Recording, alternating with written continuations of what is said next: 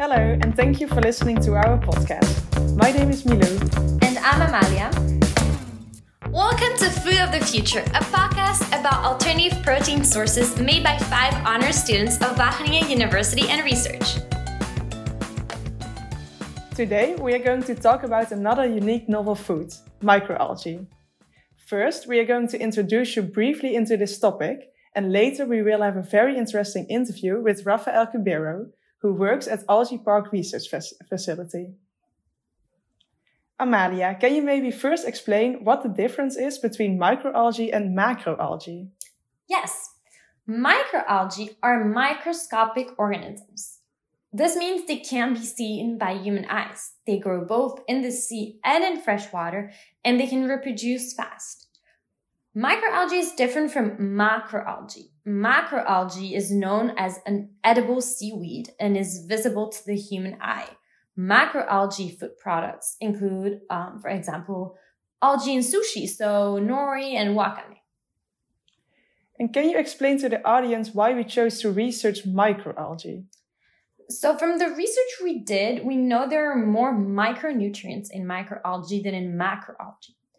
Since these micronutrients are very important for the health of our cells, we think microalgae is more promising as a food source. And this is why we decided to dedicate this episode to it. Okay, that sounds good. Can you explain more about the health benefits of microalgae? Microalgae has a very high protein content. Conventional meats range in protein content between 15 and 25% in dry matter. And some microalgae species can reach up to 70% in dry matter. Also, the composition of amino acids in microalgae meet the requirements from the World Health Organization. To clarify, amino acids are the building blocks of proteins. And there are certain amino acids that our body can't produce, and these are called essential amino acids. And microalgae meets WHO requirements. So it's therefore very important for us because it provides us with these essential amino acids. But what about the bioavailability? That's an interesting question. So bioavailability is the portion of amino acids that actually ends up in our system. And this depends on how microalgae is consumed. So the different ways of cooking, what is eaten with it. And this also changes from person to person. The bioavailability of proteins in plants is often a bit lower than the bioavailability of proteins in meat. And one of the reasons for this is that plants contain cell walls. These cell walls need to be broken down in order for our body to take up the nutrients. And our body cannot always do that, so certain nutrients will leave our body without being taken up into our system. It would be nice to find out if this is also the case in microalgae. We should ask a specialist later. But first, do you know whether microalgae can already be found in products in the supermarket? Actually, yes. It can be found as a nutritional supplement or a protein powder. For example, you may have heard of spirulina protein powder. Spirulina is a type of microalgae. But microalgae is not yet used as a full protein replacement. I wonder why this is. So let's try to investigate this. Do you think this is because it's hard to get them allowed by the law? Well, in the EU, there are certain foods that are subject to the novel food legislation. And it's a legislation that describes the situation of foods that are originating from plants, animals, etc., which are not produced or used before 1997. And to place such foods in the market, an application must be submitted. This is not the case of microalgae because it's considered by the EU as significantly consumed before 1997. So it's not subject to the novel foods regulation, and it's allowed for human consumption. Okay, so the law shouldn't really be a problem. Is it then maybe because people aren't willing to eat it? Well, it is true that some people are a bit scared because microalgae is still a new and unknown food source.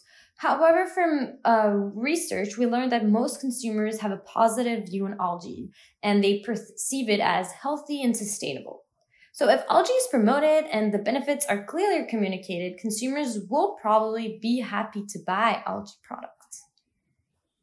Okay, and do you know if it is sustainable and feasible to produce algae at a large scale? Well, the cultivation capacity of microalgae is currently relatively small and inefficient, and there is little experience with large-scale, cost-effective production. However, more and more research is done to optimize the algae production, so in the future it might become a sustainable production process. And can you maybe explain how algae is produced? Right now, there are 4 main types of bioreactors. The first one is a raceway pond. It's a large open pond where mixing takes place using paddle wheels. The second bioreactor that can be used is a horizontal tube reactor. This is a closed system where there are single layers of horizontal tubes. The third bioreactor that can be used is a vertical stacked horizontal tube reactor. It's basically the same as a horizontal tube reactor, but there are more layers of horizontal tubes. Finally, the fourth option is a flat panel photobioreactor. This is also a closed system, but it is constructed from a series of flat parallel plates. The closed systems are more promising since there are reduced harvesting costs compared to open bioreactors. And certain factors like temperature and light can be better controlled. However, there are some constraints. For example, problems like overheating, which can be lethal to microalgae, or oxygen buildup can occur. These problems can all be solved, but this gives higher costs to the final product. I have to say that this all sounds very interesting. So let's dive deeper into the production process of growing microalgae and ask a specialist.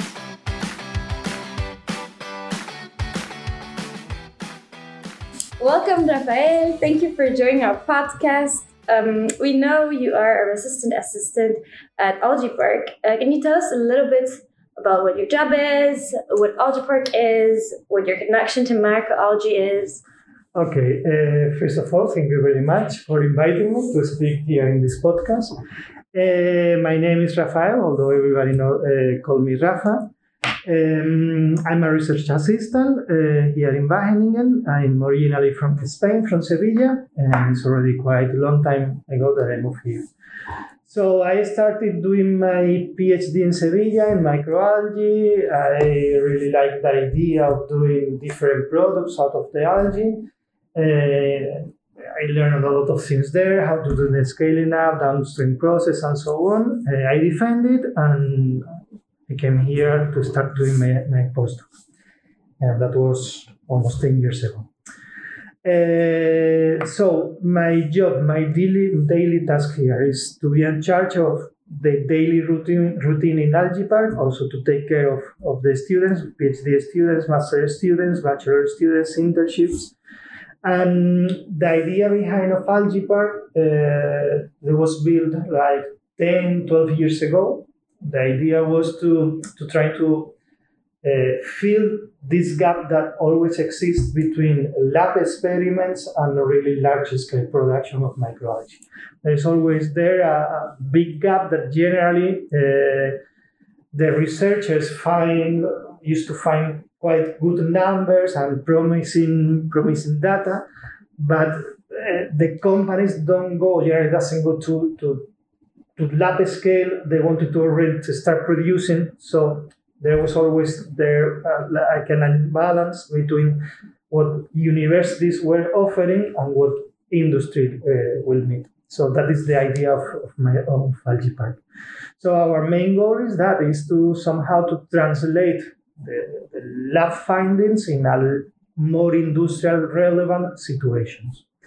We have here everything needed to let's say between brackets to sell our results to different companies. AlgaePARC started with a lot of different companies involved from different, let's say, different fields. In the industries dedicated to biofuels or to energy, food industries as well, chemical industry, pharma industry, because they were really interested in this promising world of microalgae. It's true that from a historical point of view, microalgae has been used in different populations along the history, but generally not used in Europe, and generally has been only used for food production. And that's been in Mexico or also in Africa. So industry knows that there is some big potential there, but it still has not been developed, that potential.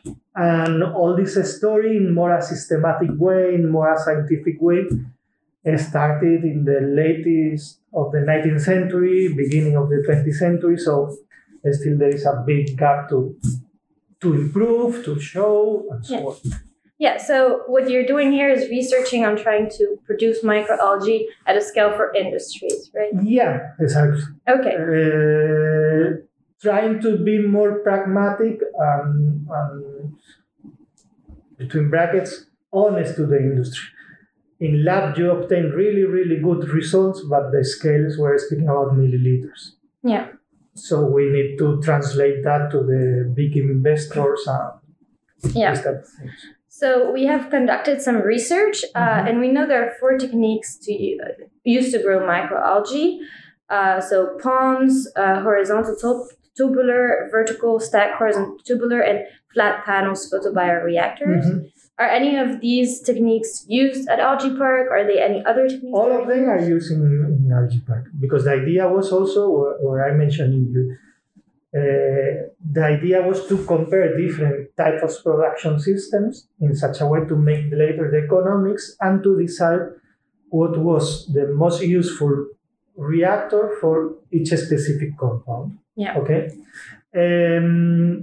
But every year there are companies and also research institutions that they are coming to Congress or conferences with new ideas of systems. This is what I told you. It's a race, a competition race that started barely 100 years ago, 150 years ago.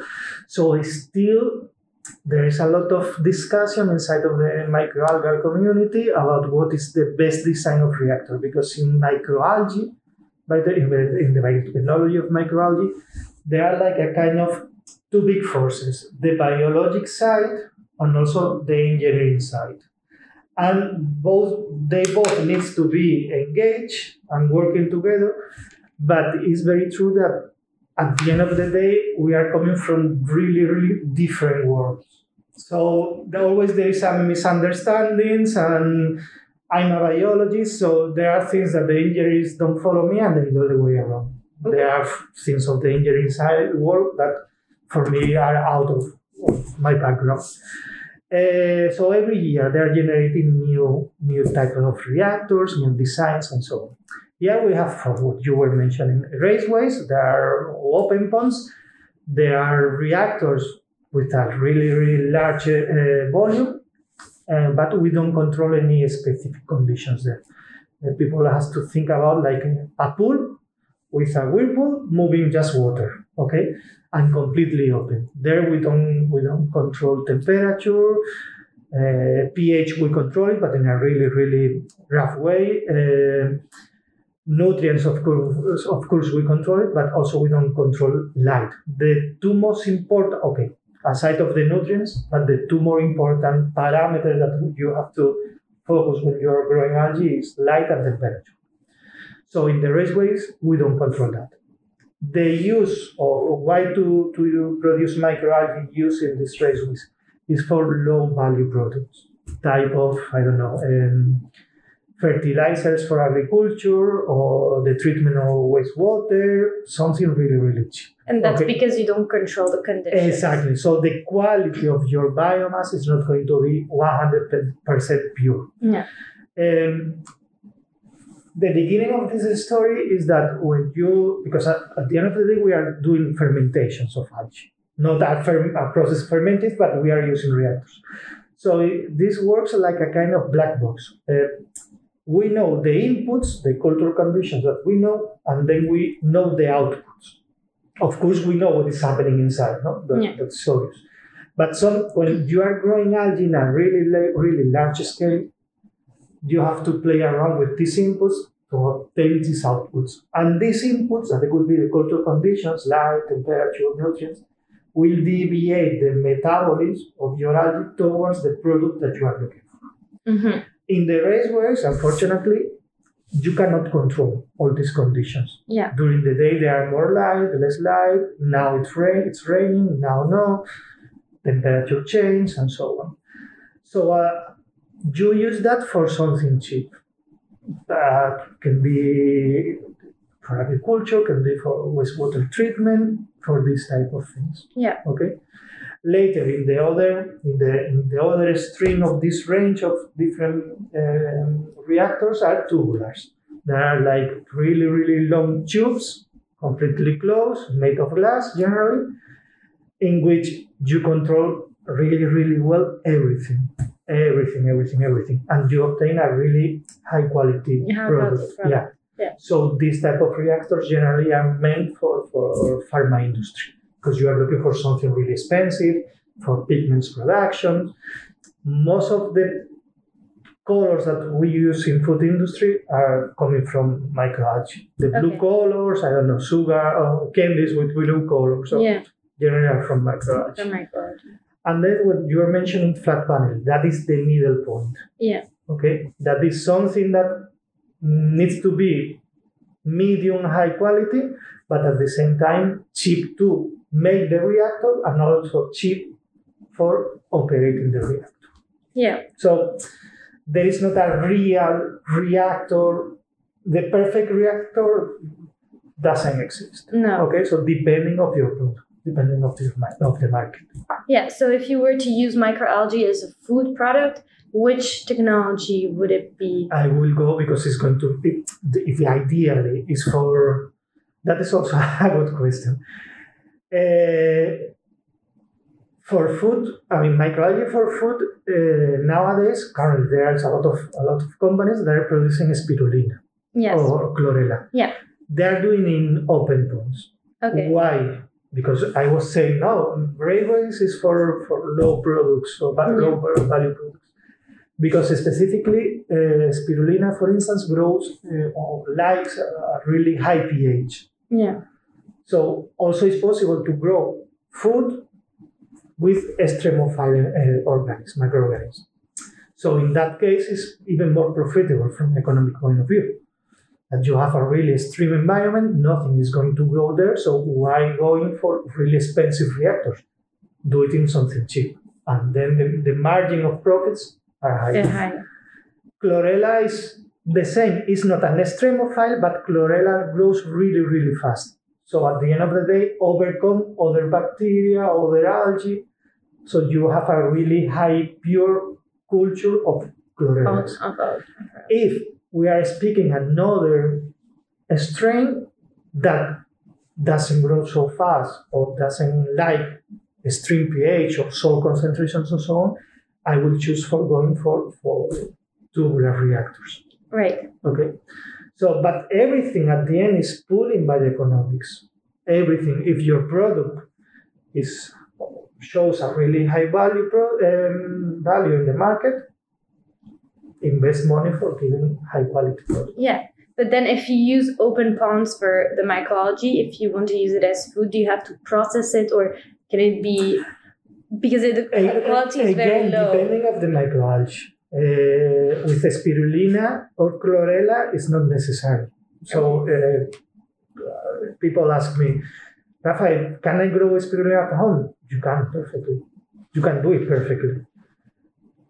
There are going to be contaminations there. Yeah. But the amount of biomass that you are going to generate is going to be really, really higher regarding this small amount of bacteria. Right. Because of the conditions, the high pH, and the conditions where they grow. So, perfectly. Even the spirulina that we buy in the market of chlorellas, they don't have a further process after that.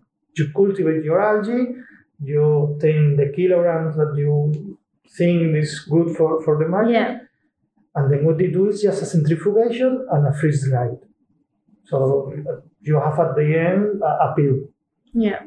But perfectly, you can eat the microalgae completely fresh. These two microalgae, okay? Yeah. I don't want that the take-home message for the people to be, I can eat whatever green thing that I see in the water. No, don't do that, because generally, the generality in the microalgae world is like a lot of them, they produce toxic compounds in order to get rid of other competitors in the environment. So please, guys, don't go and eat whatever. So spirulina and chlorella are the exceptions nowadays. What I was telling you at the beginning is a race that started 150 years ago, more or less. They are more or less described around 40,000 species of microalgae. And they think that there are hundreds of thousands of species to describe. Yeah. Nowadays, in the market, there are, for human feed, there are basically two. Yeah. Spirulina and chlorella. So you see that the field is really, really high or big to discover, to produce, and so on. Yeah. Okay, and you were talking about the difference between the engineering community and the biologist community for the reactors and everything. And what exactly did you mean by that? No, it's just a matter of background. It's like a matter that engineers are really, really important in this story. They generally, in a really rough way, okay, but they're generally focused in the design of the reactors, okay, because as light is the most important, to bracket, nutrients for the algae, it's important to provoke a perfect environment inside of the reactor in such a way that the algae, the cells, has a lot of light there, a lot of access to the nutrients, and so on. Okay, but there's also another part there that is the biology part. That is that in biology, because at the end of the day, this is a biology system. Yeah. Things don't work in such a way that 1 + 1 is equal to. Yeah. In biology, it's a science, but inside of a cell, there are so many reactions at the same time, so many genes involved, so many. And it's quite difficult to say, okay, if I put this light, my set point is this light, this pH, I'm going to obtain mandatory this. Yeah, it doesn't really work like that. Exactly. That is the biology part to say no, because inside of the metabolism, there is this metabolic pathway that is going to affect this, there is an inhibition data. Yeah. So it's like a really, don't get it wrong, really friendly discussion from two different worlds. Yeah. Okay? Yeah. That improves the field. Yeah. Okay. So we know that microalgae contains a lot of protein and vitamins like vitamin B12. Do you know how these are processed in our body and if we can absorb and use everything? You can absorb perfectly. That is not a problem. The only drawback, okay? I mean, the composition, the amino acids, the vitamin 12, the rare vitamins, your body are going to absorb it and use it without any further modification. Yeah. The only problem is that they are vegetables. Yeah. So you need to break this cell wall. Okay, so in the stomach, you know that the pH is quite low and they will open this cell wall. But not all the nutrients are going to be released. Yeah. It's something similar like lettuce. When you eat lettuce, you are not getting profit of everything that is inside because we don't have the enzymes. It's the same story. Okay. Minerals, vitamins, they are going to release, but not all of the energy inside of the algae is going to be absorbed. Yeah. But they work, okay? Yeah. So now going more to the consumer side, we're thinking about the perception of consumers having microalgae in their food, and we looked into literature and we saw that they had a rather positive perception. When you talk to people about your job, do you have this feeling as well, or? Yeah, yes. People nowadays, there's like a kind of shift in the mindset and wanted to be more vegan, more environmental friendly, and so on. So yes, there is this change. I see this change above all in old people. Oh, okay. Yeah, Wow, that's very exactly. interesting. No, Yeah. because I'm speaking about my mom. She's 70, or she's really prone to, I don't know if she's scared of death or whatever, but she's really prone to, let's try new things because I want to live more. No? Okay. So people their mindset, they're thinking, okay, let's try new things. Blah, blah. Okay. What happens, and I am going to be honest with this, spirulina doesn't taste. No. Okay? It doesn't have a nice taste. Exactly. That is there are companies that are doing cookies with a bit of spirulina, Yes. but not completely made of spirulina. No. Because let's face the truth. The taste is really disgusting. It's disgusting. They have really positive quality in the food. The taste. Once I tried, for instance, to do a paella with spirulina. I had to throw away the completely paella. It was green because the problem is that I put too much spirulina. Oh. So the taste was.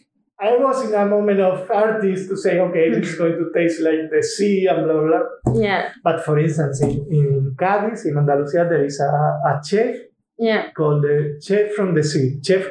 No? The Chef del Mar. And he's using spirulina. Yeah. And he's quite famous.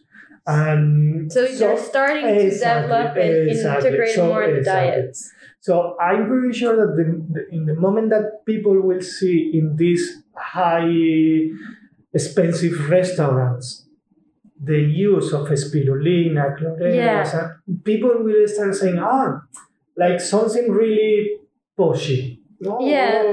Cool. High quality product. Exactly. And then it becomes trendy. Exactly. Okay. Exactly. Yeah. But I also have to say that I see the use of microalgae for food more like an additive rather than like a main meal for people. No? Yeah. I see more in that like exactly additives. Yeah. So this kind of leads us to our last question, because we know that right now chlorella and spirulina are used as food additives, but considering the sustainability, the costs, the time it takes to produce it, the taste also, do you think it can be considered as a food for the future? I think so. Honestly, I think so. Because even nowadays, not directly, but in an indirect way, they are already using in the food industry. Yeah. For instance, for agriculture, also there is a change in the mindset of the agricultures to go for more organic fertilizers and so on. So nowadays, algae are already used for that, for biostimulants and to reduce the use of chemicals, that at the end of the day, the chemicals come from petrol. Yeah. So in such a way, they are already present there. Yeah. Okay. I see what I told you before, that it's going to be step by step. It's going to be more in our tables for it. To eat, exactly. But on the other hand, I don't see, or it's something that I'm not going to see in a menu to ask for a soup of spirulina. No. Going to be. So, yeah. There are also, there is companies there, they ask us in the past to start in projects and collaborations, I don't know, to use small amounts of spirulina, chlorella, or this protein fraction for beers, for yogurts. Yeah. So there is something there that is moving, that is going to happen.